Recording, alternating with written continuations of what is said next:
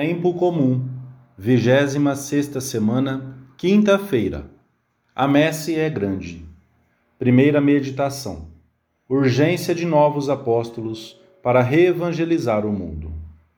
Dentre o numeroso grupo de discípulos que seguiu Jesus, alguns acompanharam-no desde o batismo nas margens do Jordão até a ascensão. Os Atos dos Apóstolos dão-nos notícia de dois deles, José, chamado Barsabas, e Matias. Também estariam nesse grupo Cleofas e o seu companheiro, a quem Jesus ressuscitado apareceu no caminho de Emaús. Sem pertencerem ao círculo dos 12, estes discípulos chegaram a formar uma categoria especial entre os ouvintes e amigos do Senhor, sempre dispostos a atender ao que o Mestre lhes pedisse. Com toda a certeza, formaram o núcleo da primitiva igreja depois de Pentecostes. No Evangelho da Missa, lemos que desses que o seguiam com plena disponibilidade, Jesus designou 72 para que fossem adiante dele, preparando as almas para a sua chegada. E disse-lhes: a messe é grande, mas os operários são poucos. Também hoje o campo apostólico é imenso. Países de tradição cristã que é necessário evangelizar de novo. Nações que durante muitos anos sofreram perseguições por causa da fé e que precisam da nossa ajuda. Povos inteiros que acabam de surgir no cenário da história e que estão sedentos de doutrina. Basta lançarmos um olhar à nossa volta, ao lugar de trabalho, à universidade, aos meios de comunicação, para nos apercebermos de tudo o que está por fazer. A messe é grande. Nações e países inteiros, onde a religião e a vida cristã foram em tempos tão prósperas e capazes de dar origem às comunidades de fé viva e operosa, encontram-se hoje sujeitos a duras provas e, por vezes, até são radicalmente transformados pela contínua difusão do indiferentismo, do secularismo e do ateísmo. É o caso, em especial, dos países e das nações do chamado Primeiro Mundo, onde o bem-estar econômico e o consumismo, se bem que misturados com espantosas situações de pobreza e de miséria, inspiram e permitem uma existência vivida, como se Deus não existisse. Ora, o indiferentismo religioso e a total irrelevância prática de Deus à hora de resolver os problemas, mesmo graves, da vida, não são menos preocupantes e desoladores do que o ateísmo declarado. E também a fé cristã, ainda que sobreviva em algumas manifestações tradicionais e ritualistas, tende a desaparecer nos momentos mais significativos da existência, como são os momentos do nascer, do sofrer e do morrer. Daí que se levantem interrogações e enigmas tremendos, que ao ficarem sem resposta, expõem o homem contemporâneo a inconsoláveis decepções e à tentação de eliminar a própria vida humana que levanta esses problemas. Este é o tempo de lançar a semente divina e também o tempo de recolher. Há lugares em que não se pode semear por falta de operários, e messes que se perdem porque não há quem as recolha. Daí a urgência de novos apóstolos. A messe é grande, os operários poucos. Nos primeiros tempos do cristianismo, num mundo cuja situação era parecida à nossa, com abundância de recursos materiais, mas espiritualmente pobre, a igreja nascente teve o necessário rigor, não só para se proteger do inimigo exterior, o paganismo, mas também para transformar por dentro uma civilização tão afastada de Deus. Não parece que o mundo de há 2000 anos estivesse nem melhor nem pior preparado do que o nosso para ser evangelizado. À primeira vista, podia parecer fechado à mensagem de Cristo, como o de agora. Mas aqueles primeiros cristãos, todos eles apóstolos, providos das mesmas armas que nós, o Espírito de Jesus, souberam transformá-lo. Não poderemos, nós, mudar o mundo que nos rodeia, a família, os amigos, os companheiros de trabalho?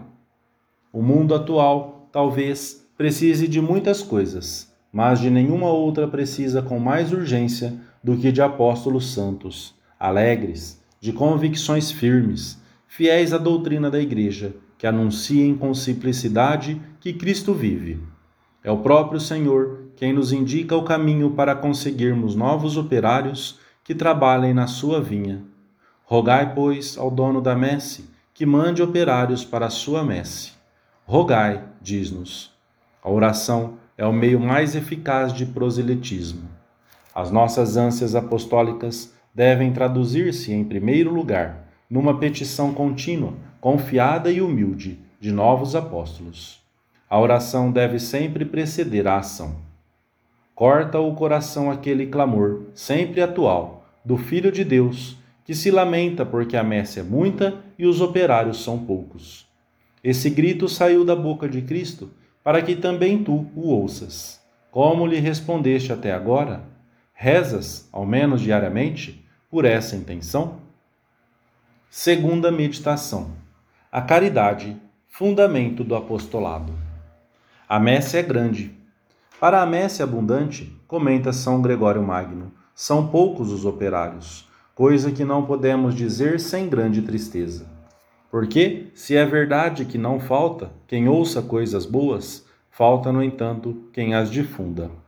O Senhor quer servir-se agora de nós, como fez naquela ocasião com os que o acompanhavam e depois com todos os que quiseram segui-lo de perto. O Mestre, antes de enviar os seus discípulos ao mundo inteiro, fê-los viver como amigos na sua intimidade. Deu-lhes a conhecer o Pai, revelou-lhes e, sobretudo, comunicou-lhes o seu amor. Como o Pai me amou, assim eu vos amei. Chamei-vos amigos, porque vos dei a conhecer tudo aquilo que ouvi de meu Pai. E acrescentou, como conclusão, eu vos destinei para que vades e deis fruto. É com essa caridade que temos de ir a toda parte, pois o apostolado consiste essencialmente em manifestar e comunicar a caridade de Deus a todos os homens e povos. Essa caridade com que o Senhor nos ama e com que quer que amemos a todos. O cristão será apóstolo na medida em que for amigo de Deus e projetar essa amizade naqueles que encontra diariamente no seu caminho.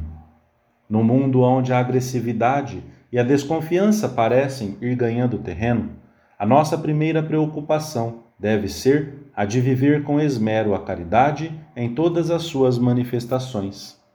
Quando as pessoas que se aproximam de nós, por mais afastadas que estejam de Deus, virem que confiamos nelas, que estamos dispostos a oferecer-lhes a nossa ajuda, a sacrificar-nos por elas, mesmo sem as conhecermos bem, que não somos negativos nem falamos mal, seja de quem for, não demorarão a pensar que nós, os cristãos, somos muito diferentes e que o somos porque seguimos alguém muito especial, Cristo. Isto não quer dizer que não tenhamos diferenças com os outros, mas que as manifestamos sem ar de ofendidos, sem pôr em dúvida a boa-fé das pessoas, sem as atacar, ainda que estejamos longe das suas ideias.